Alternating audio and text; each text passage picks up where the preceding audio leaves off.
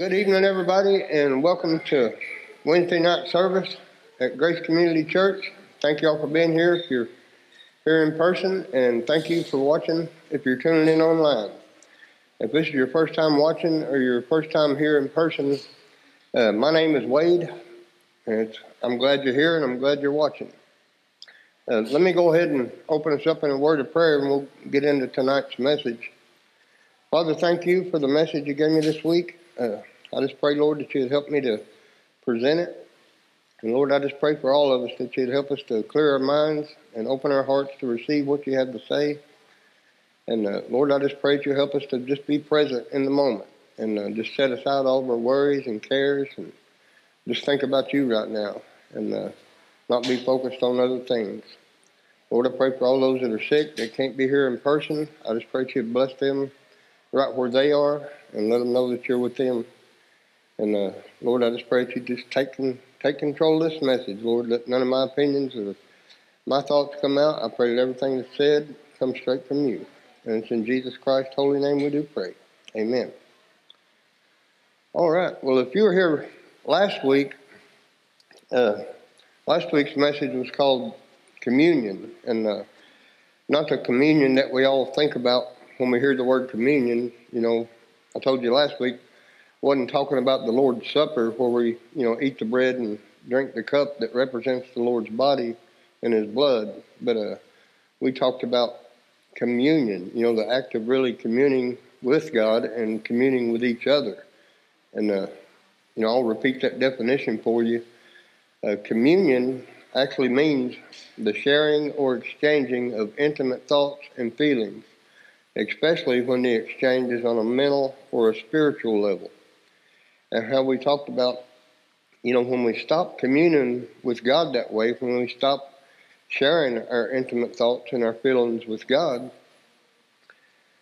that's how we wind up in a season where we start feeling hopeless and depressed and overwhelmed, and we just feel separated from God. We feel pressed down, things that are normally easy for us begin to be a struggle. And so that's what we talked about last week. It's important to stay in communion with God in prayer and through his word and through fellowship, so we don't wind up going through a season like that. And, that's not just important. I think it's vital to stay in communion with God and his people, or we'll wind up drifting away from God and his people, and that's when we wind up in the season we talked about last week. If you would like to see that message, it's on Facebook or it's on YouTube. But tonight's message, it goes right along with that. I'll share a couple of verses that we looked at last week, but we'll go into a little more detail on them. And those verses were in the book of Joshua. One of our examples last week about people that had stopped communing with God and did drift away from him was Achan. If you remember us talking about him. And I shared a few verses with you last week, but this week I want to share with you the whole story of Achan. And just to give you a little backstory before we read this, this is where they were just getting ready to go in and destroy Jericho. Jericho was the first town in the Promised Land, or the first city that God told them to go in and destroy. And because it was the first city, God said everything in that city belongs to me. He wanted to keep the spoils to bring into his house, all the gold and the silver and stuff. And he told them, all that stuff, if it's not committed to me and you decide to keep those things for yourself, will be accursed. And if you take any of those things, then you're going to bring a curse upon yourself and upon the whole nation of Israel. And we read that in Joshua chapter 6 and verse 18. I'll share that verse with you. Like I said all the time, I don't want you to take my word for things. I want you to see them in God's word for yourself, or take notes or whatever so you can look at it later. But in Joshua 6:18, this is where Joshua tells them that. He says, do not take any of the things set apart for destruction, or you yourselves will be completely destroyed, and you will bring trouble on the camp of Israel. So, like I said, he told them, if you keep any of that stuff, you're not just cursing yourself, you're going to bring the curse upon Israel. So that's what I want to read to you tonight, is the story of what happened when one of those guys did keep some of that stuff. But I'll go ahead and read that. In Joshua chapter 7, it gives us that story. It says, "But Israel violated the instructions about the things set apart for the Lord. A man named Achan had stolen some of these dedicated things, so the Lord was very angry with the Israelites." Nobody knew Achan took that stuff. He hid it. He didn't have none of the other people knew.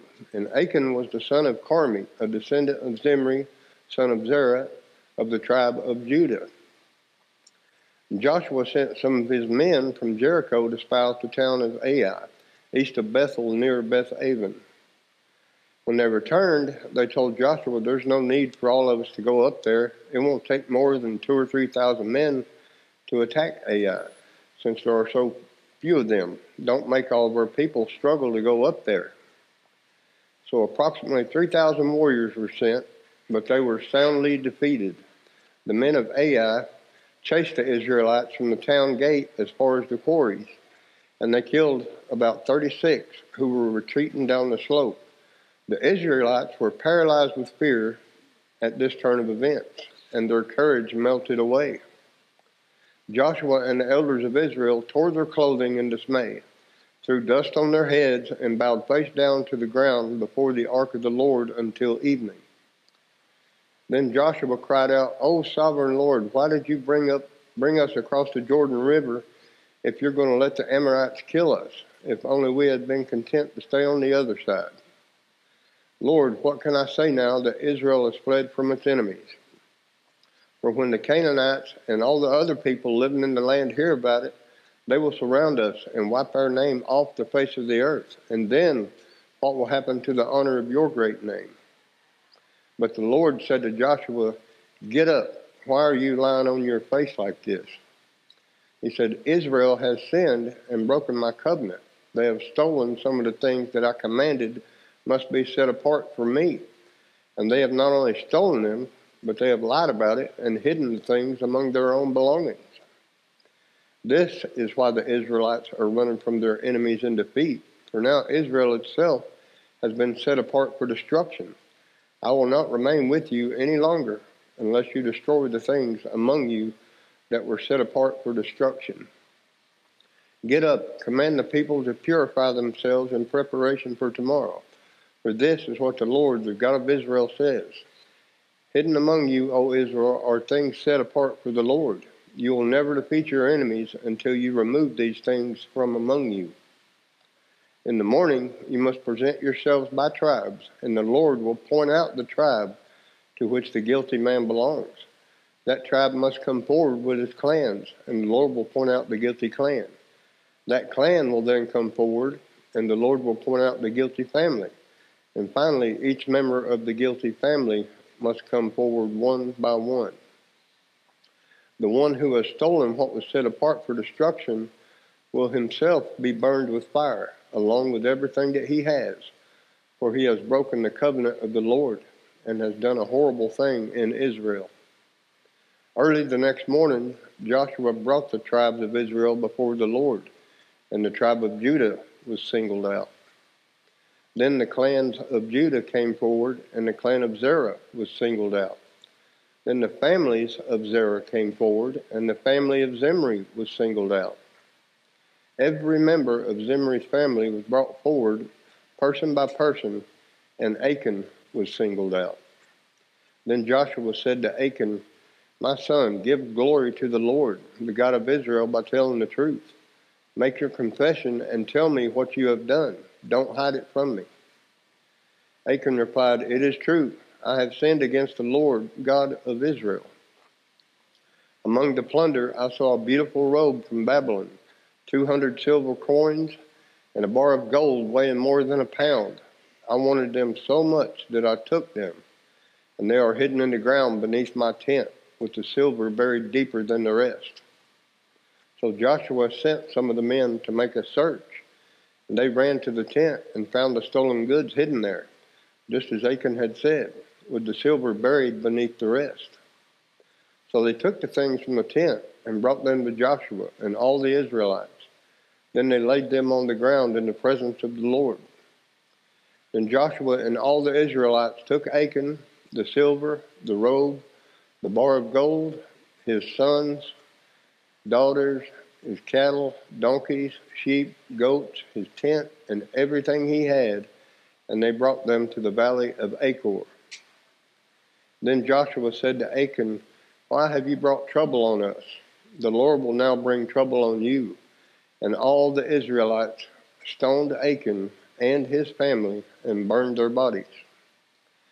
They piled a great heap of stones over Achan, which remains to this day.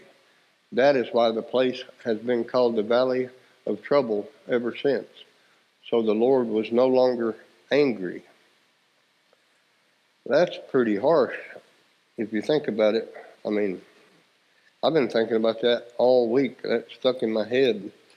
I mean, can you imagine what a day that was? It wasn't like Achan was a stranger that just came in out of nowhere and did something really bad and that was worthy of the death penalty.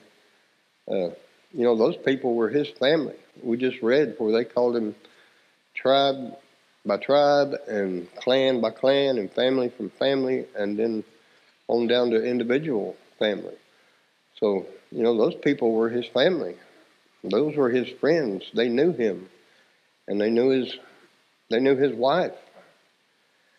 They knew his children. Like I said, I've been thinking about that all week. I bet that was a really quiet day in Israel. I was picturing something like that happening in my family. How hard that would be to do. I can imagine them all standing around trying to decide who's going to throw the first stone, because the Bible said that all of Israel stoned him and his family. And I think they did it that way, everybody stoning him, so that responsibility didn't fall on just one person or one group, because if it did, then, maybe people would hate that person for the rest of their life because they're the ones that killed that family or that group or whatever. But with the whole nation doing it, then the whole nation would bear that weight.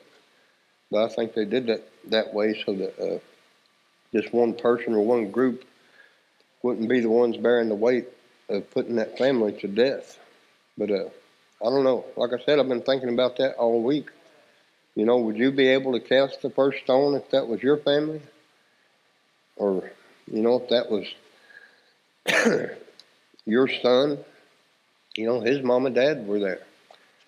If it was your daughter, what about their husbands and wives? You knew them too, and their children.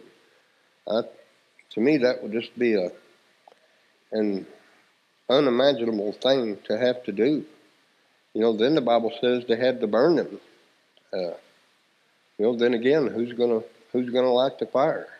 That would have just been a very horrible day, and not only them, but all their animals and all their stuff. And then they piled a great heap of stones on them, and it said it's still there today. So from then on, every time somebody from the whole nation of Israel walked by there, they'd remember that day, and they'd remember that. They'd see that big heap of stones, and they'd remember that horrible day. And thank God we don't have to carry out the wrath of God today like they had to back then. But we can warn people who are heading for destruction like this, that are heading towards the wrath of God. We have the power through Christ. We can tell them, hey, you don't need to go that way. It's going to destroy you. Back then it was on us. It was on God's people to carry out God's command, carry out his wrath. But, we're saved by grace through Jesus Christ. We can actually, instead of carrying out the wrath of God to destroy somebody, we can offer them Jesus to save them from that destruction, save them from wrath, instead of having to be the ones to carry it out. God gave us that amazing power, and it amazes me how much we don't use it. Like I said, we can tell them, you don't have to be destroyed. You and your family. You can be saved. And I'd say it's safe to say that nobody here, I don't think any of you guys, if you knew somebody in your family was heading for that kind of destruction, that you wouldn't warn them. But the Bible says that that's exactly what they're headed for if they haven't made Jesus Christ their Lord. You know, we can't make the choice for them, but it's our duty to tell them about it if we're followers of Christ. You know, we read that definition of communion a minute ago. If you're a born-again believer, your most intimate thoughts and feelings should include caring whether or not somebody knows about the gospel, whether they know the truth about Jesus Christ, and know that they're heading for destruction without Jesus. Like I said, it's their choice whether or not they surrender to Him, but it's our duty as Christians to make sure that they've at least heard about it so they can have that choice to make. We read this verse every week, and we'll read it again later. At the end of every message, you know, Romans 10:13, it says that whosoever calls upon the name of the Lord shall be saved. But we don't ever go on and read the next verse. Whoever does call upon the Lord will be saved. But if we read the next verse, it says, how can they call on Him to be saved? Unless they believe in Him. And how can they believe in Him if they've never heard about Him? And how can they hear about Him unless somebody tells them? You know, I've heard people say, I think that's up to the preachers to tell people about Jesus. If you're born again believer in Jesus Christ, you are a preacher. Just like Josh said a couple of weeks ago.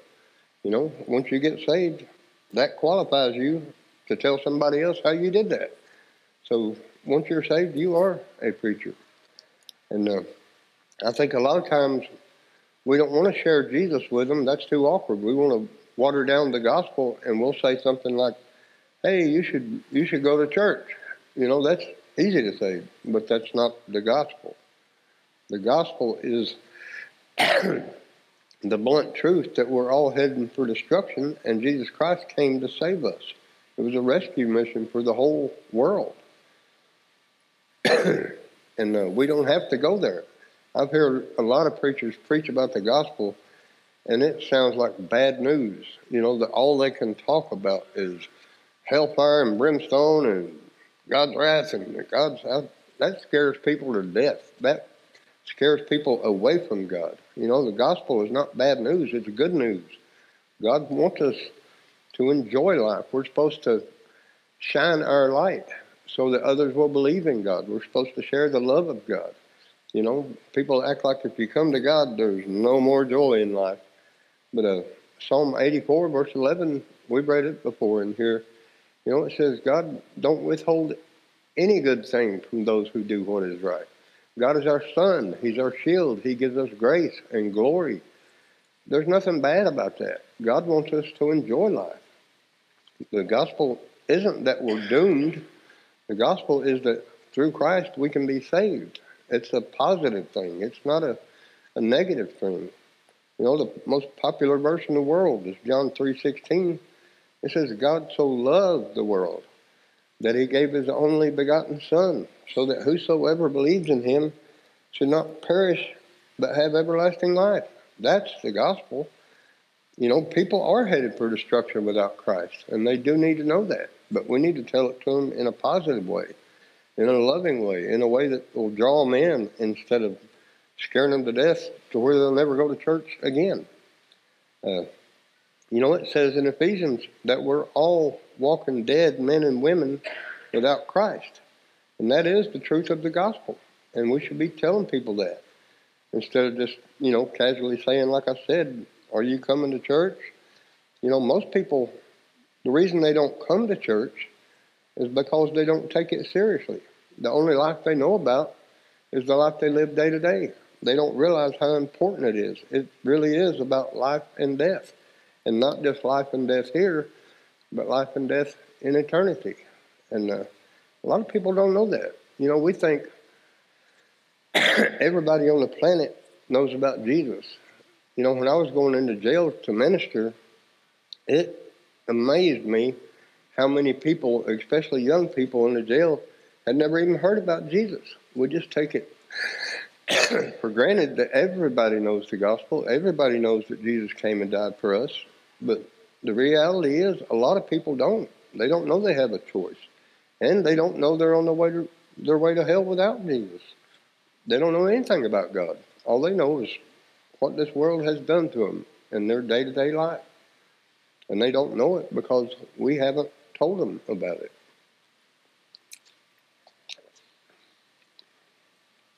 You know, and even when we do invite them to church, a lot of times we focus on what Jesus can help you with your habits, or Jesus can help you with things in this life. And he can, and he will, but that's not why he came. You know, he came to save us from eternal separation from God. He came to save us from hell, and he came to save us from destruction. You know, he will help you with all of life's problems, but he's more concerned about your soul than he is with your habits. And, you know, once you've truly surrendered your life to Jesus, the Holy Spirit will get rid of your habits. That'll just naturally go away after you're born again and receive the Holy Spirit. I've experienced that in my own life. Things that I tried to get rid of, fighting tooth and nail for years trying to overcome, there was no way to overcome it. But once I surrendered to Christ, the Holy Spirit just, you know, I didn't have those desires anymore. And once you get there, you won't be bound by those things anymore. Proverbs 24, verses 11 and 12. This is talking about sharing the gospel. It says, rescue those who are unjustly sentenced to die. Save them as they stagger to their death. Don't excuse yourself by saying, look, we didn't know. For God understands all hearts, and he sees you. And he who guards your soul knows you knew. He will repay all people as their actions deserve. You know, those are pretty serious verses. That says if we know somebody's lost, then we have a duty to tell them about the gospel, whether they receive it or not. You know, that's up to them. But if God lays it on your heart to share the truth of the gospel, that without Jesus you're headed for destruction, and we don't do it, then that falls on us, is what that verse is saying. And, you know, just like they had that great heap of stones to remember Achan and his family, you know, we drive by them all the time. There's cemeteries everywhere. You know, we've got headstones to remind us whether or not we shared the gospel with somebody. And if you've never been there, that is a horrible feeling, to stand at somebody's headstone and realize you never shared the gospel with them. That is a really bad feeling. I've been there. I mean, that was before I gave my life to Christ. But I can remember standing at a lot of grave sites, just wondering, hoping that that person knew Jesus before they died. And I'll never know until I get to heaven. I try to make it a point that everybody I do know, I find out about their salvation. And, you know, make sure they know Christ. Whether they accept him or not, I want to share him with them so that if they do die, you know, I don't feel guilty about not asking them about their relationship with Christ. And I think that's very important. You know, a lot of us are uncomfortable sharing with people we don't know. But I think a lot of us, too, are uncomfortable sharing with people that we do know. You know, I've got a lot of family, and sometimes it's awkward for us to bring that up and try to share Jesus with somebody. You know, most of us think inviting somebody to church is the gospel. But it's not. That's a way of avoiding the gospel. You know, just saying, hey, you want to go to church? That's easy to do. But to actually look somebody in the eye and ask them, have you trusted Jesus Christ as your Lord? For some reason, that's hard for us. And I think the reason that's hard is because it's a spiritual battle. You know, when it comes to that point where you're sitting there thinking about it, and you know God's telling you to do it, you know, that's Satan putting fear in your heart. That don't come from God. It's Satan that puts those thoughts in your head of all the reasons that you shouldn't share the gospel with somebody. And just ask them that one simple question. You know, do you know Jesus Christ as your Lord? Have you ever surrendered your life to him? And that's a simple question, and it's easy to ask. But I think we run away from it a lot of times, and we try to, like I said, just pawn it off as a simple question. It's a whole lot easier to say, do you want to go to church, than it is to point blank ask somebody, do you know Jesus? But those thoughts are not from God. You know, if God puts it on your heart to share the gospel with somebody, do it. And whether they reject it or not, you know, if they do reject it, that takes 30 seconds. You can be like, okay, just wanted to run that by you. But if they do receive it, then that could go into an hour-long conversation about the Lord. And that's a good thing. And then you can have that in your heart, that I've led somebody to Christ. You know, like I said, the gospel it's not us inviting somebody to church. He commands us to find out whether or not they know about Jesus. Then we can invite them to church. The Bible says we can help them become a disciple, a follower of Jesus, but it doesn't do any good to just bring a lost person to church. They'd just be going to church if they don't hear anything about Christ, if they're never confronted with that. You know, have you ever surrendered your life to Christ? We have to get them to Jesus. And I'm not saying don't invite people to church. By all means, invite people to church, because this might be where they meet Jesus. I'm just saying, I think we need to ask them about their relationship with the Lord before we even get that far as inviting somebody to church. Ask them about Jesus first. You know, that's what we're called to do. And it is that important. Jesus himself said in John chapter 8, in verse 24,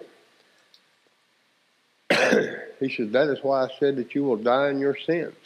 For unless you believe that I am who I claim to be, you will die in your sins. Coming to church don't save us. Surrendering our will to God and making Jesus Christ our Lord is the only way that we're saved. And I believe churches all over the world are just full of people that are going to die in their sins because they've never surrendered their will and their hearts to Jesus and made him Lord. You know, like I keep saying, church don't save you. Jesus Christ does. Jesus talks about that.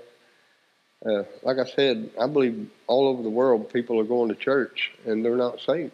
They think they're fine because they're going to church. And the problem is the pastors, the church people, nobody's asking them, are you saved? They just are assuming people are because they're at church. And Jesus is talking about that in Matthew 7, verses 21 through 23. There's a difference in believing and being saved. I mean, a lot of people believe, and that's what this is talking about. It says, not everyone that says unto me, Lord, Lord, shall enter into the kingdom of heaven, but he that does the will of my Father which is in heaven. Many will say to me in that day, Lord, Lord, have we not prophesied in thy name? And in thy name have cast out devils? And in thy name done many wonderful works? Those people believe, you know, it's the power of the name of Jesus that cast out devils and done many wonderful works. Just because we believe in Jesus don't mean that we have surrendered our own will to him. That don't mean he's my Lord. And in verse 23, it says, and then will I profess unto them, I never knew you. Depart from me, you that work iniquity. You know, people can go to church their entire life and never be surrendered to Christ as Lord. You know, maybe that's you. I don't know. I'll tell you all the time, the only one knows your relationship with God is you and him. You know, maybe the Holy Spirit's talking to you right now. Maybe you've been in church your whole life, but you've never really humbled yourself and made Jesus Lord. And when I say Lord, I mean, are you being obedient to him? That's what that means. You know, if he's Lord, then I'm going to do what he says. I'm going to do what his word says. And, you know, when we come to the end of our lives, like I said, only you and God know that. But when we stand before him, it's too late then to accept Him as Lord. It's too late then to make the changes. We were talking about that last night in Celebrate Restoration. You know, whether you're in church or you're still on the street and lost, either way, lost is lost. It don't matter where you are. And without Christ, you got the same destruction to look forward to as Achan and his family. Like Pastor Chris was sharing in his sermon on Sunday, we have no idea when this life will end. If you weren't here Sunday, he did a really neat demonstration. He had a real long rope, and at some point on the rope, he put a little piece of red tape on it. And he said, you know, that rope was supposed to be eternity, and this little portion of it was our life. And we cram everything into that one little space, and we never think about eternity. You know, if that's all we think about is how we're going to please ourselves while we're here, how we're going to look to other people while we're here, how much money we can make while we're here, and we don't put any effort into getting to know our Lord and Savior, you know, one day we will stand before Him. And if we don't know Him as Lord, that day will be too late. We have to make that decision of while we're here. And like I said, we don't know when that day is going to be. That might be today for some of us. It may be 20, 30, 40, 50 more years for some of us. Travis's brother just had a heart attack the other day, and he's not that old. So we don't know. We're not promised tomorrow. James says our life is but a vapor. And we need to think about all of our loved ones. Their life is but a vapor. And we need to be concerned about whether or not they know the Lord. But like I keep saying, without Christ, we're all headed for destruction. And just like all of Israel had to pick up a stone and throw it at Achan and his family, if we know that somebody's lost and we don't tell them the truth about the gospel, we might as well pick up a stone ourselves. We know that they're headed for destruction and they need a way out of it. And if we've got the way out, we need to let them know about it. And I think that there's a lot more going on than we would like to admit. You know, it may be people you work with that you just maybe don't like. Or if you're like me, I've got family members I hadn't seen probably in 30 years. And but it's my responsibility. I ought to be looking them up and finding out, hey, do you know the Lord? That's our responsibility, like we just read in Proverbs a while ago. If we know about it and we don't do anything about it, then that falls on us. And we shared this verse last night too in Celebrate Restoration in Luke chapter 6 and verse 46. It says, so why do you keep calling me Lord, Lord, when you don't do what I say? And that, you know, it gets me thinking, can we even call Him Lord ourselves if we're not doing the main thing He called us to do? You know, the Great Commission, the great command from Jesus was to go into all the earth and share the gospel and make disciples, baptizing them in the name of the Father, the Son, and the Holy Ghost. And are we doing that? Are we sharing our faith like we're supposed to be? You know, I don't want to hear, depart from me, I never knew you. And I don't want you guys to hear it either. You know, I love you guys. That's why I preach these hard messages. It's not easy to get up here and preach these messages, but, you know, just patting somebody on the back and telling them everything's going to be okay, that don't save anybody's soul. That don't get anybody to God, because the truth is, if they don't know Jesus, it's not going to be okay. They're heading for destruction, and we know they are. And instead of just patting them on the back and saying, hey, everything's going to be all right, tell them the truth. Everything will be all right through Christ. That's what the Bible says. But without Him, it's not going to be all right. And that's what we need to be sharing with people. But, you know, we can't just make Him our Savior. We have to make Him our Lord and actually obey Him and do what He says. And what He says is share the gospel, the truth about the gospel. Not about come to Christ and everything's going to be great, but it'll save your soul from eternal damnation. We'll still have trials and tribulations in life, but God will help you through them. God's people will help you through them. I love the way this church is. We got people hurting right now, but we've also got people willing to jump in and help. You know, you can't be a hurting person in this church without a whole group of people jumping in to make sure you got all the help you need. And that's what the body of Christ is for. But I know that's probably the shortest message I've ever gave in here on a Wednesday night, but that's all God laid on my heart. So I'm not going to just stand up here and keep talking to fill up time. When God says that's it. You know, I'll shut it down. But if you're watching online, if you're here, and that's you've never have given your heart to Jesus and asked Him to be your Lord, then we end every message like this. You know, now you can. The Bible says today is the day of salvation. If you're not sure whether you're saved or not, you can be saved right now. And it's as simple as saying, I need you, Lord. I need a Savior. I need help. And tell God that and tell Him, I believe you died for my sins. I believe you died on the cross and that you rose again the third day and you're sitting on the right hand of the Father. And if you believe that in your heart, the Bible says you will be saved. And it says to confess it with your mouth unto salvation. And I'll read you those verses. In Romans 10, verses 9 and 10, it says that if you shall confess with your mouth the Lord Jesus and shall believe in your heart that God raised Him from the dead, you shall be saved.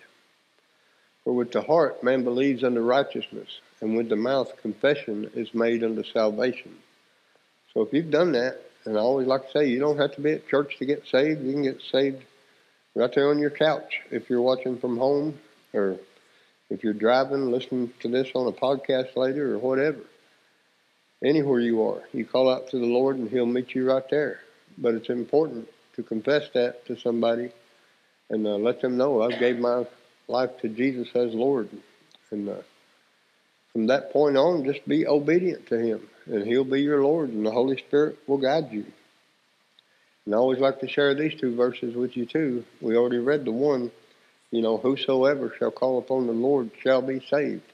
That's Romans 10:13. It don't matter what your past is. God's not concerned about your past. Like I said, Jesus didn't come because of our habits or any of the bad things we've done. He came to save our souls from eternal damnation. So it don't matter about your past. If somebody told you you were too bad to be saved, they're wrong. And Romans 5:8 proves that. It says God commended His love towards us, and that while we were yet sinners, Christ died for us. So if you've got people in your ear telling you need to get everything straightened out before you can come to the Lord, they're wrong. You come as you are. That's why Christ died, is because the Bible says we're all sinners. But once we come to Him and surrender our life to Him, He forgives our sins and wipes us clean from them. And if we'll be obedient to Him, He'll be our Lord. And we'll be His people.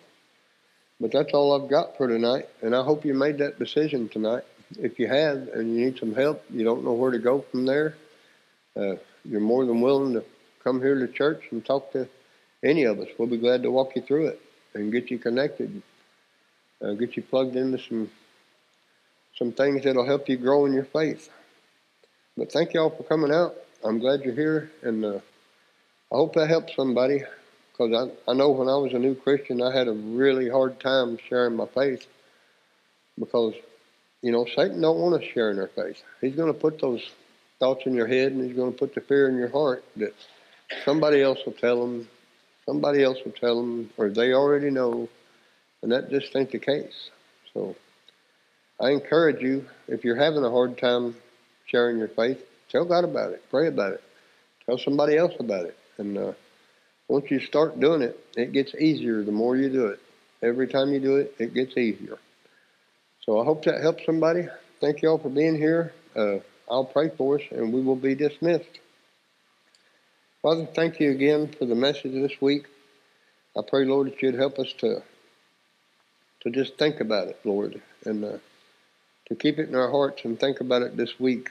And if we're not sharing our faith, God, the way that you want us to, as much as you want us to, I pray that you'd help us to bring it to you and ask you for the courage, Lord, or just to show us how to do it if we don't know how.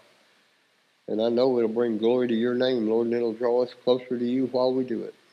Lord, we love you, and we just thank you for loving us. And it's in Jesus' name we pray. Amen.